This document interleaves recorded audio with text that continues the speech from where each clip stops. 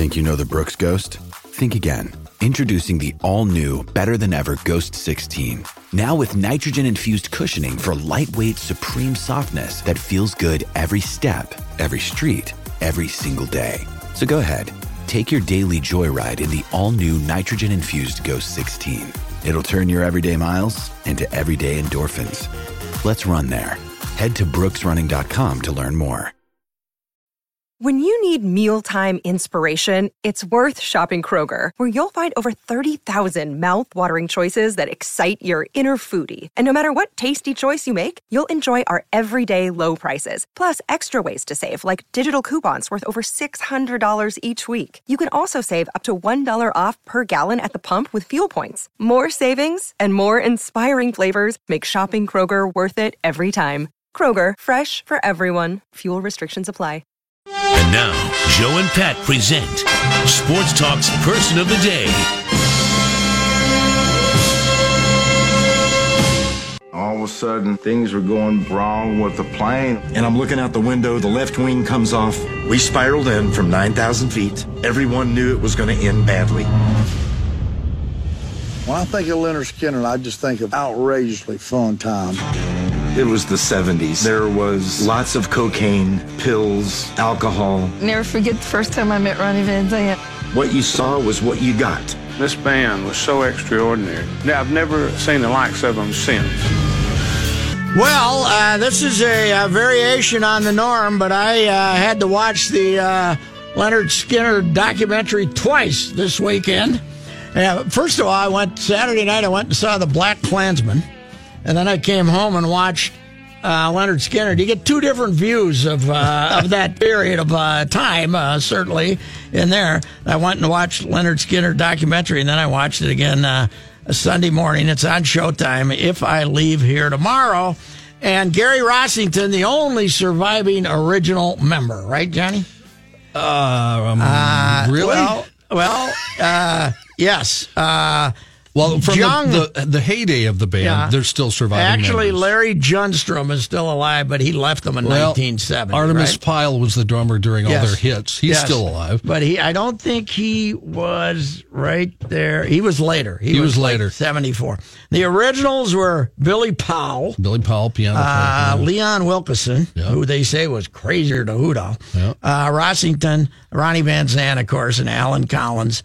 But to have Rossington still going is pretty amazing. And then I read a thing on him. You know, they're out there right now with what they're calling the Last of the Street Survivors Farewell Tour. This is it, they say. Allegedly. And now, here's why Rossington says it's called the Last of the Survivors.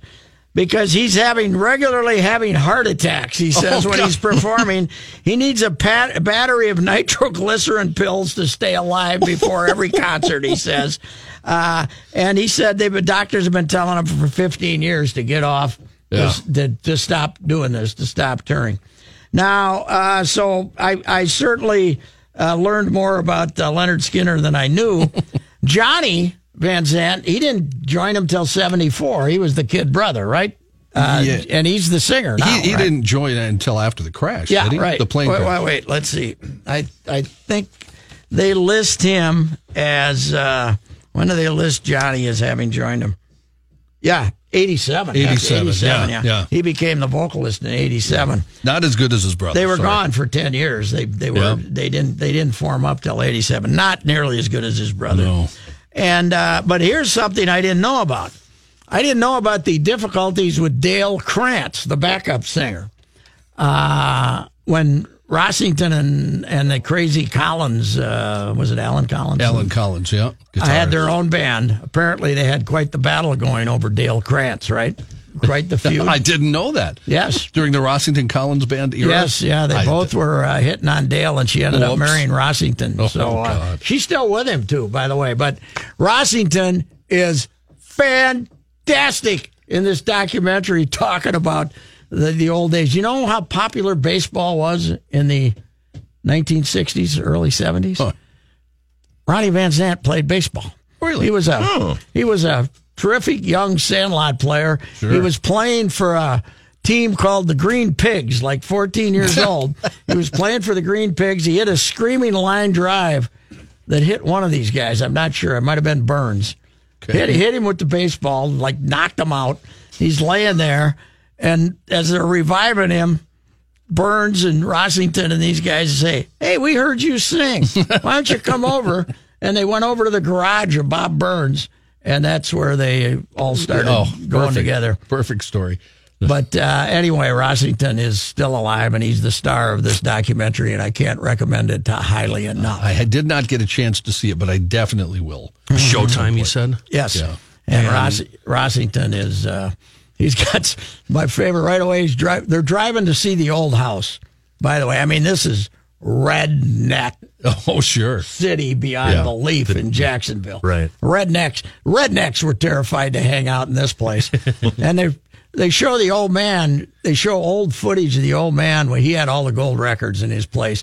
And the old man was proud as hell of the Von Zants. And the mom kept saying, "When are those two boys going to get a job?" You know, she wanted them to get it. Those boys need a job. But Van Zant, Rossington, right?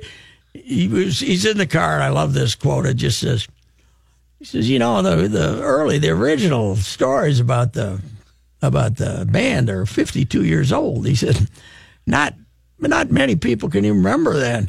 And then he says, "Much less rock and rollers." He said, that they can remember stories. But Ronnie Van Zant apparently was a mean SOB when he got drunk. He looks like it. Yeah, he did. He had that sneer. You know, He had that when he played and he knew he was great. He'd have that little smirky sneer, like "bleep you." Yeah, you know. But he said, another great story he told is, the rocket. That was back when all the rock and roll magazines were out, and they'd come and, Rolling Stone and what was it, Cream or something. Right, Circus. Yeah, they'd all come and want to get an interview with him, and he'd be really affable, and then he'd start drinking. And he'd set into drinking. They'd all start drinking. And he said before it was over, Rossi did be saying, "You know what you should be worrying the bleep about is how are you going to get the bleep out of this room?" Wow. Yeah. Over the weekend, did you mention this already? You had that sniffing glue thing. Oh, yeah. That was Alan Collins. That was Jung Ford or whatever his name is. He said, when we first met him, he liked to sniff glue. He said you could put a model airplane together with his breath. He apparently was the craziest one of them all. And then, was it Artemis or who was Artemis the one that was nuts? One of them got over to Paris. They were in Paris, and they had a complete nervous breakdown and started seeing stuff come out of the walls. And, I think it was Artemis. Done that. Yeah. He had issues. Artemis had issues. Yeah, and he had to kind of drop out because he saw creatures and stuff. So I tell you, it's pretty good. How was? I know you mentioned at the start of the segment that you watched Black Klansman. I loved it. Was it? Was it good? If you're a big supporter of Donald Trump, you might want to pass. But it was really well done. It was really well done. And I think it's his best movie since he ever started making movies. I think it's his best ever. All right. Anyway, Gary Rossington, for surviving to still tell the stories of Leonard Skinner, is today's sports person of the day.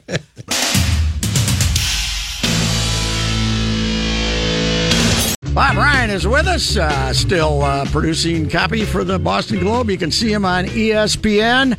And, of course, the Red Sox are having a season for the ages.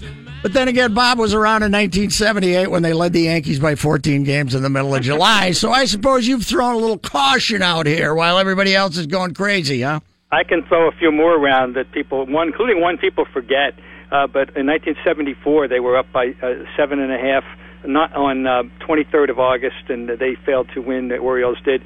And then, of course, we recently in 2011 they had a 9-game lead in the wild card on Labor Day, and they managed not to make the playoffs, Patrick. So this is yes, that is exactly the proper way to phrase it. I am very cautiously optimistic, and that alone.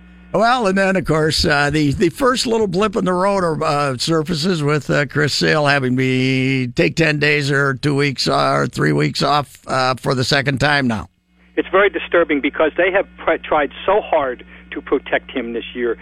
They've erred on the side of caution every way, including putting him on the DL not too long ago. with this shoulder inflammation, and not rushing him back. And then they brought him back, and he was magnificent. He had a performance in which he struck out 12 in 5 innings while only throwing 68 pitches, which is just, I mean, you know baseball. That if you strike out 12, if I told you, Mr. Royce, if a guy just struck out 12, what would be the minimum number of pitches? 104. 104. and he did it in 68. Anyway, yes. And now to find out that even after all this caution is being exercised, he has to go back on the DL with shoulder inflammation. It's very worrisome. They certainly could not have done more to try to protect him. So we're worrying about that. You know, it's good to worry around here. And this, of course, is an October issue, but the fact of the matter is that he's the ace of the staff, and you expect him to be your guy once October comes. Hey, Bob, of course, you were there when Pedro was unhittable for several years, so I deign to say that this is as good as it gets, but man, if I was a left-handed hitter, I don't think there's anybody in the world I'd rather not face than Chris Sale. So reminiscent of Randy. He's 4 inches shorter, but it's the same body build, and he comes at you with this ferociously violent delivery. And if you're a left-hand hitter, it's got to be some sight out there. And he's got 3 tremendous pitches. He's got plus fastball. He's got a great slider, and he's got a very nice change. And he doesn't walk people. He hasn't given up a home run now in about 56 innings. And you can't pitch too much better, right or left-handed, than he's been pitching. But he is fragile, and he does have a documented history of being a very good first-half pitcher and a so-so second-half pitcher, and because he seems to wear out, and they've tried to prevent that from happening. I would imagine they probably, if they can get him 2 starts before the playoffs, they'll be happy, huh? Yeah, I think they're going to be monitoring the standings as well. And they don't really need him. But once again, we do what we were alluding to earlier. This is not an impregnable lead, and by any means. And all it takes is a little, just a little hiccup. And they do have 6 left with the Yankees. Now, one would think that the last 3 would be superfluous. You would got to think that they play the end of the season, 28, 29, 30 September. That what looked to be earlier on, and when the schedule came out to be like a very juicy thing, should be. Should be a formality for the Red Sox. Might not be for the Yankees. Looking behind them at the likes of the A's, of course, and the Astros, whoever is the loser in that little battle, could be right on the Yankees' tail for a wild card. The one reminiscent of '78 is these might be the 2 best teams in baseball too. Yeah, they could, but the Yankees, they need to get healthy, and they had another blow last night. If they're going to lose Gregorius for any period of time, they've really managed to soldier on through. Now this Judge thing, they do not know when they're getting him back, and they do miss him. There's a tremendous ripple effect on that batting order when he's not there. Bob, of course, great stories there in the lineup. Mookie is out of this world, fantastic. But J.D. Martinez, this is a story for the ages about a guy who went home 3 winters ago and changed everything. It's incredible. It truly is, and he was actually DFA'd, and that which for people who don't know means he was basically on the verge of release. He was released. That Jeff Luhnow claims that he contacted every team in baseball. You can have this man. You can have him. And he wound up in Detroit, and then he wound up in Arizona, and here he is. He had begged Bo Porter, the manager of the Astros, in that spring training, bear with me. I've changed my swing. I'm getting this down. I'm going to be much different.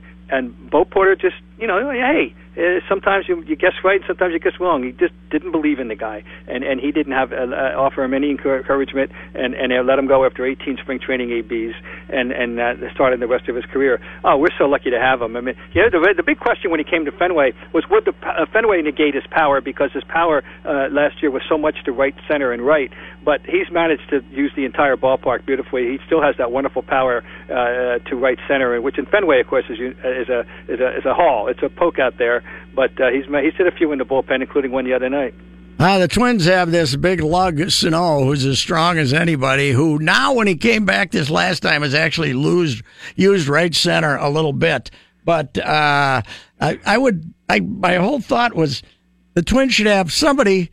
They should fly him in and have him talk to Martinez about what's available in right center field. If you're that strong. Anybody who has all fields power is a threat, is a monster. I think of guys, and Dick Allen had it. Jim Thome, I think of him, and I think of balls to left center, not the right center or right field or the dead center. It's a great gift when you have it. Mo Vaughn had it for a while. your guy, David Ortiz, when he first came over to Boston, made a great use out of that wall. As time went on, he became more of a dead pull hitter.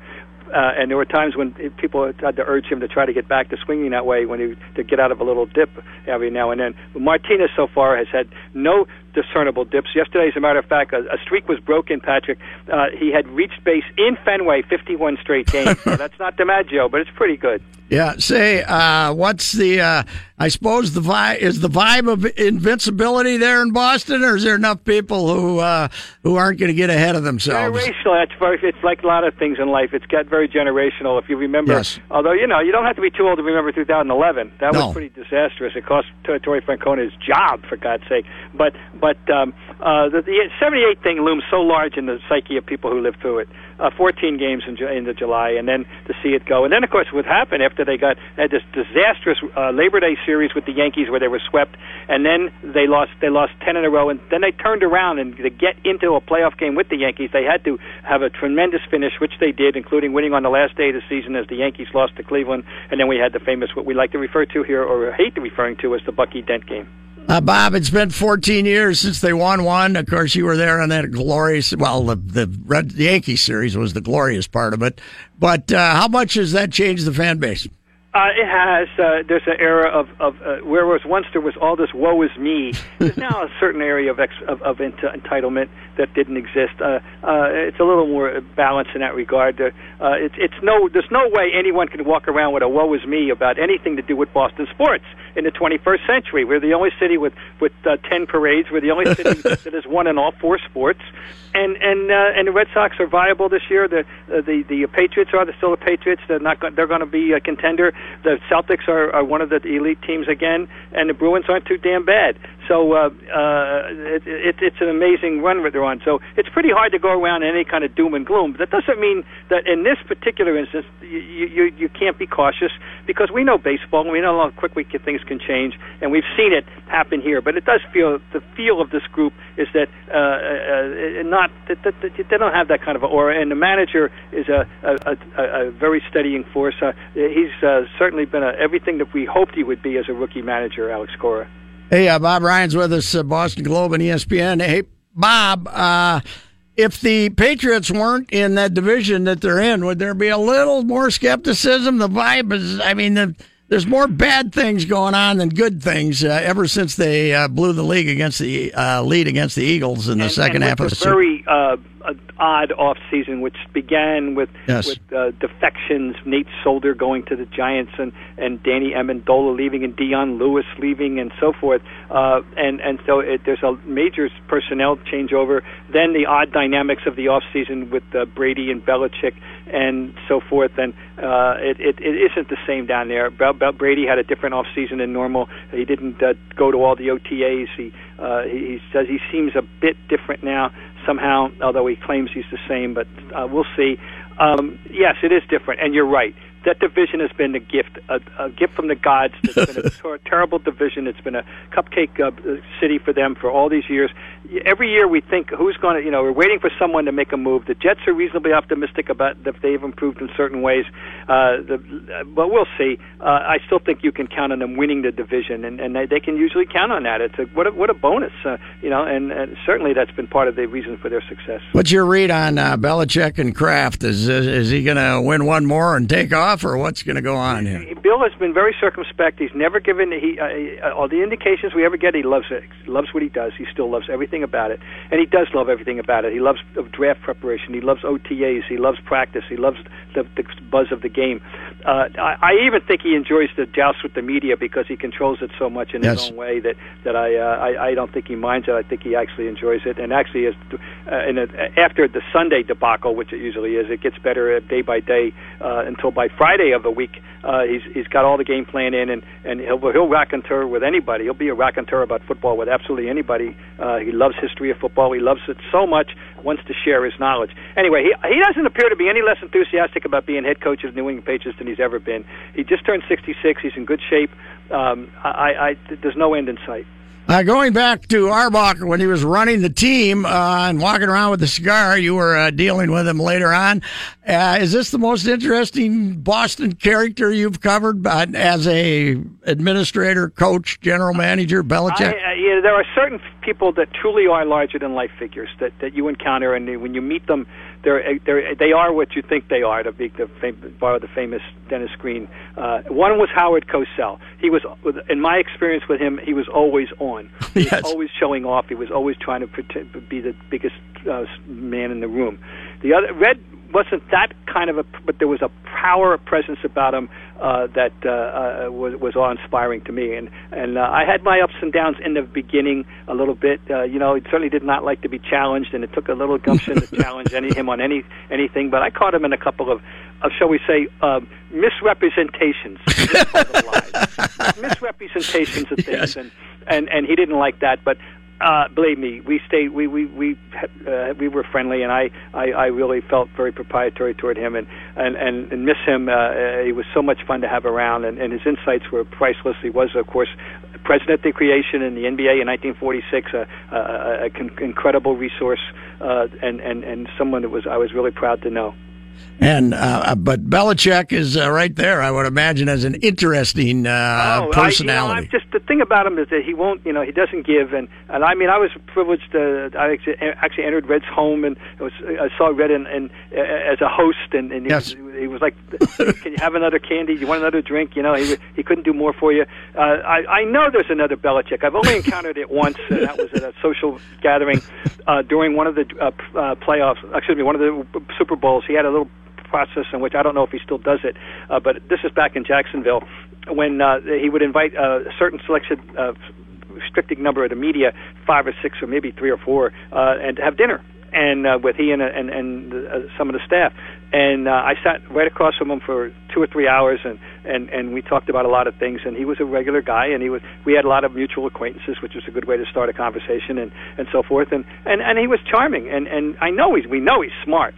And but what he has is a resolve that I have figured out a way to go about my business to maximize my opportunity to succeed, and it includes dealing with the media in a certain way. It includes dealing with players in a certain way, and he has never changed it. And why would he? Yes. I'll say this, in Boston, I think he altered himself, Pat, between Cleveland and Boston. Yes. I think that he could not have gone about it the same way and been successful. He really didn't treat the players in Cleveland as people at all. And the media, he was disdainful. I think somewhere along the way, either he figured it out or somebody got to him and said, if you get another chance, you can't go about it exactly the same way. When I say he's consistent here in Boston. I don't think the people in Cleveland would recognize the Belichick that we've come to know as opposed to the one that they had to deal with. One last question, Bob. Do you have any arguing scheduled on ESPN this week, or you got the week off? No, because the ESPN, the shows are on a hiatus next week. Okay. It's a whole dark week for PTI and Around the Horn. Okay. The week of August 20, there won't be any shows at all. So no, I'm taking a little breather, and that's it. But I'll be looking forward to coming back in action when that week's over. Thank you for your time, sir. Oh, my pleasure. Thanks for having me. All right, the great Bob Ryan, Boston Globe and ESPN, and allegedly retired about 3 years ago. He's a year younger than me, and he's still, every time you turn on ESPN, you can find him, and he's great. There are 2 very famous voices of the Roseau Rams, Bernie Burgraff and Manny Hill, and we lost one of them today. Bernie Burgraff, a local pioneer in hockey in Roseau, longtime voice of the Roseau Rams, and of course his family had some fantastic players. In 1953, Burgraff married his wife Nancy. And Nancy had never played hockey herself, started the Burgraff Skating Skills Clinics in Roseau. Nancy died in 1999, but Burgraff Skating Clinics still thrive today under the direction of her son, Frank. Bernie, meanwhile, became the voice of the Roseau Rams for years and years, and he passed away at the University of, he had moved to Fargo, and he passed away at a hospital there. He'd been suffering from dementia. 88 years old, but a very famous name in Roseau hockey, Bernie Burgraff. And he was actually, when he got to Fargo, he did a lot of hockey stuff there, too, and kind of a pioneer there, too, as far as hockey's concerned. And Bertie Burgraff has died, a famous Rosso hockey name. How old was Bernie? Did you say it? I think he said 88 on here. Doesn't it say 88? Manny, was the Rosso hockey game the one where you couldn't tell the difference between the teams' jerseys? Yes, yeah, because they were playing Thief River Falls. I'll never forget it. I'll take it to my grave. Thief River Falls came to Rosso Memorial Arena, and they were wearing black sweaters and dark blue numbers. And the setup at the arena was that the press box that I sat in to announce the games was on one end of the ice. So if the puck was down at the other end of the ice, I mean, you were taking a wild guess anyway. He went straight Steve Cannon on it, Kenny. You know he did. Yeah, so that was good times. Johnny Height with a sports update. Thanks, Patrick. This update brought to you by Frattallone's Ace Hardware and Garden Store, proud sponsor of the beer show with Mr. Reavers Thursday nights here at 1500 ESPN. 11 over to 10. Stephen Gonsalves. Through the zone to 6. Something like that, yeah. Stephen Gonsalves makes his Major League debut for the Twins tonight. He'll face the Chicago White Sox in a makeup game at Target Field. Lucas Giolito pitches for the White Sox. Twins lineup: Mauer, Rosario, Polanco. Sano hits cleanup: Kepler, Garver, Cave, Austin, and Adrianza. The two teams will head to Chicago right after the game then to play a already scheduled 2-game series in Chicago. Last time they were in Chicago, they were there for 6 days. Now this time they're there a day and a half, right? It was Wednesday an afternoon game? I think it is. Right? I think so, yeah. Why were they there for 6 days? Oh, they're playing the Cubs, too. The Cubs, yes. When she was a little warm that Saturday afternoon in Wrigley. From what I've heard on the broadcast, we almost lost Dan Gladden on several occasions on that trip. He was reliving old times in the Windy City. You know, that'll happen to a guy in Wrigleyville. Right. Former Auburn kicker Daniel Carlson is the new kicker for the Minnesota Vikings. Vikings announcing today they're releasing Kai Forbath. Adrian Peterson, former Viking running back. Yay! He's got get him, AP. A new job, a 1-year deal with the Washington Redskins. It'll be his 12th NFL season. I never got into the AD thing. You got to either call him All Day or AP. Yeah. You can't give us the initials of a nickname. That don't work. If you missed it last night, Lindsay Whalen played her last regular season home game. Now the 7th. She's replaced Schuster, by the way. Yeah. As far as pub's concerned, Schuster doesn't get as much pub as her anymore. We couldn't get rid of Schuster. Now we got Whalen. Wow. The 7th-seeded Lynx will visit the 6th-seeded Los Angeles Sparks, a rematch of the last 2 WNBA finals in the single-elimination first round of the WNBA playoffs tomorrow evening. And they will win. I think they'll win. The Lynx? Yep. Yeah, the Sparks aren't playing that well, and Fowles apparently is taking an interest again, so... NFL story involving an ex-Viking. This one would be Teddy Bridgewater. New York Jets GM Mike Maganan offering his take today on the quarterback competition. Sounds like he's open to trading Teddy Bridgewater. Says he loves rookie Sam Darnold. The GM's first public comments on the 3-way quarterback battle involving Darnold, Bridgewater, and veteran Josh McCown. The GM said he doesn't have the final say on the quarterback decision. Of course, that belongs to Coach Todd Bowles. Yeah, right. He said, there's nothing to stop us from keeping 3 quarterbacks, and there's nothing to stop us from keeping 2 quarterbacks. In other words, the right price will get Teddy. Yes, which might be about a 3rd rounder. Jaguars, give him a call. Bridgewater, of course, having more trade value than McCown, who's 39 years old and has a $10 million salary. Mike Rizzo, and remember when they traded Kelly, the pitcher, Josh Kelly? Yes. Apparently, they almost got into fisticuffs in the locker room. Oh, really? The GM and Kelly. According to the Washington Post, the argument became heated, including raised voices. Eventually, it almost became physical. Adam Eaton had to get between the two of them, separated them before things could advance any further. Following Rizzo and Kelly's... What's his name? Sean? What was Sean, right? Sean Kelly. I'm sorry, I said Josh. Following Rizzo and Kelly's encounter, Kelly was also confronted by pitchers Max Scherzer and Ryan Madsen, who expressed their displeasure with Kelly's actions on the mound. He was designated for assignment, then traded to Oakland. The hot run by the A's has catapulted them into contention with the Astros.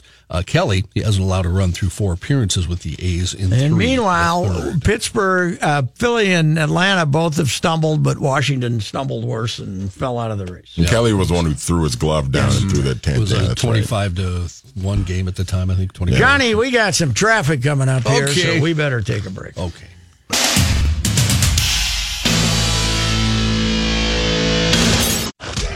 The Ride with Royce now continues. Personal foul, 69, offense. He was giving them the business. It's time for late hits.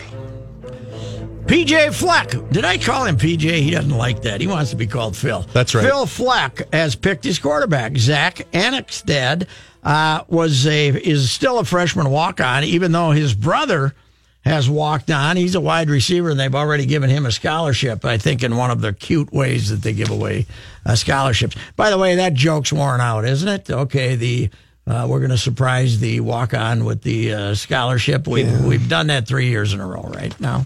So, we did it in this first spring, and then we did it last fall, and then we did it this spring. Anyway, Zach Annexstad, he's a pretty good story. He was at Mankato West, and I saw Chad Courier tweet out from down there. Former source for Cato Confidential, one of the great shows in the history of the Ricey and Company show. Really quick. What? Should we bring back just a quick one Cato Confidential segment when Courier can go, yep, I got nothing. Yeah, well, I think the first week, when we're back for that week, we have to get. Yes. Cato, what's going on in Cato? I don't know. It's okay. We just opened up a new Culver's. Yes.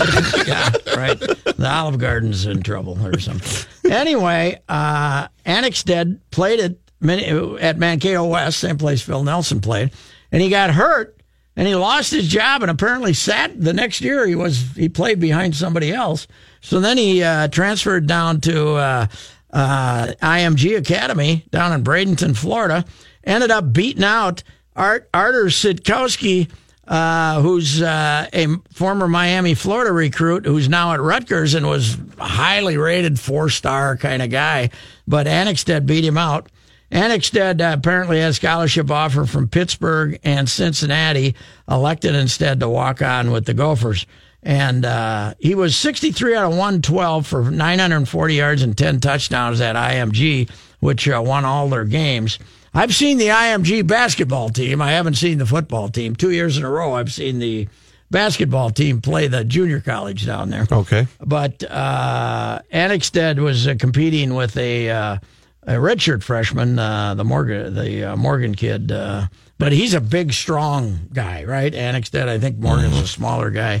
They decided to go with the bigger guy. He's going to get the start, and we'll see how that works out. Morgan is throwing in the spring game. They kind of competed with each other. They both looked okay, and they're going to go with Annexstad at least to start the first game against New Mexico State. Now, the last time they played New Mexico State in a game, wasn't that when they got upset and Jerry had his first? Wasn't that when Jerry had his first? I think they went up to New Mexico or went down to New Mexico State the next year and blew them out. But yeah, the one you're thinking of, I was at that game. Is that when he got? That when he collapsed and at the end of the game? Yeah, and everybody. You could hear a pin drop in that place too, because I was not aware of what. And of course, Mac Boston used to be the AD down there, or the vice president in charge of athletics. I don't think he's there anymore. But they're an independent. They don't have a league. They don't? No, they don't have a league, I don't believe. And they're D1. They went to a bowl game last year, but they basically they play. How do they survive? They play these money games. They play. All right, boys, we got a 17-game road trip this year on our schedule. When I was talking to Gordy Shaw, Gordy, spent a year at Idaho, which is, dropping down to the big sky. They're going to FCS instead of FBS. They're dropping down. But the year he was there, he shows up and looks and says, let's go get them, boys. They had LSU, North Carolina, and BYU on the schedule. They had 3 money games scheduled for like $4.4 million or something like that. So, wow. Anyway, they made a decision on a quarterback, And they open. They still have that Thursday opener, right? So the first night of the the second week of the State Fair. The 30th. The 30th. Okay. Yep. So that's New Mexico State, then Fresno, and who's their other? They get 3 non-conference home games, right? They get Miami or Ohio U or somebody like that. I can't remember. And then they play a 9-game Big Ten schedule now. So. And on another college football note, this is pretty exciting news. The Cactus Bowl, Manny was tracing the history of this game for me. It used to be the Inside Bowl. This was the Inside Bowl. Oh, man. We were regular ago, attendees at the Inside Bowl. That's where Mace got fired. Yeah. At the Inside Bowl. And I think Tim Brewster took the Gophers, I think, to two straight Inside Bowls where they got beat. Kansas blew them out one year, and then the next year there was a laugher against Iowa State. They have a nail biter with Iowa State. It was like a 13-7 I call it a laugher because the game was comical. They were both inept. Yeah. That was the game that the Gophers couldn't lose, but they lost anyway. Is the Inside Bowl the one where Chipper got his own hotel room every year, or is that the Music City Bowl? No, that was the Music City Bowl. Got it. I always have said he's a member of the Music City Bowl Media Hall of Fame. That's right. They were down there quite a bit with Mace. But anyway, and then it became the Buffalo Wild Wings Bowl, you told me. Right, and then Buffalo Wild Wings went over to the decided to Citrus sponsor Bowl. the Citrus Bowl, which obviously costs a lot more money. Yep. And then they became the Cactus Bowl because they didn't have a sponsor. So it's the second Phoenix Bowl, and it's played in the old ballpark, Sun Devil Stadium, right? I thought maybe they moved it. I think they moved it over to the Diamondback Stadium now. I think they now it's played in. Yeah, it's played in the Diamondback Stadium. At Chase Field or whatever it's called. I'm glad they Kenny play didn't. it at the Cardinal Stadium? No, they play it at the. But I'm saying, why don't they? That's stupid. Well, it was at Sun Devil forever, and then. But Manny that would really upset. That would really Wait a minute. This is one of 3 bowls that currently take place in Arizona. The Cactus Bowl began as the Copper Bowl in Tucson in 1991. Okay. So this is a different bowl game. So we got one in the Arizona. Okay, it was played in the Arizona Wildcat Stadium. Then it was moved to Bank One Ballpark. Then it was played at Sun Devil Stadium. Okay, thank you. Then it was moved to the home of the D-backs. Okay, anyway, here's the good news. It's some bowl game in Arizona. It's now the Cheez-It Bowl. Oh, my God. It's now the Cheez-It Bowl. The Cheez-It is the sponsor. Oh. And it's, as I said on Twitter, with all these cheesy bowl games we have, one of them finally admits it, right? I just don't understand, why can't we give if you want to have 48,000 bowl games, fine, whatever, but give them all specific names and then attach the sponsors to them. Yes. That way we don't have situations like this where everybody's confused over which bowl game is which. The sponsors want their name. This is, that's what it used to be. The such and such presented by, or it would be the blank Fiesta Bowl, and then they want to be the complete name of the thing, like know who will be front and center, glued to the Cheez-It Bowl, don't you? Your guy Matthew Collar. He watches every single bowl game. I can't believe that. I watch none of them, but the Cheez-It Bowl. I hope the Gophers go to the Cheez-It Bowl. Oh, how fantastic would that be? The first Cheez-It Bowl. This could be the biggest moment since we went to the last Micron PC Bowl. Or when we got beat by a sub-500 Syracuse team in the Texas Bowl. That's right. Here's what I want to know. That was a terrible Syracuse team. God, here's what I want to know, and I don't know what the conference affiliation for the Cheez-It Bowl is, but if the Gophers make the Cheez-It Bowl, will Chris Reavers be in attendance like he attended the Quick Lane Bowl just a couple of years back? Phoenix in December, That might be worth it, actually. I don't know. That's a tough drive, though, man. Even for you, that's a tough drive. All right, we'll be back. See if we have a daily complaint.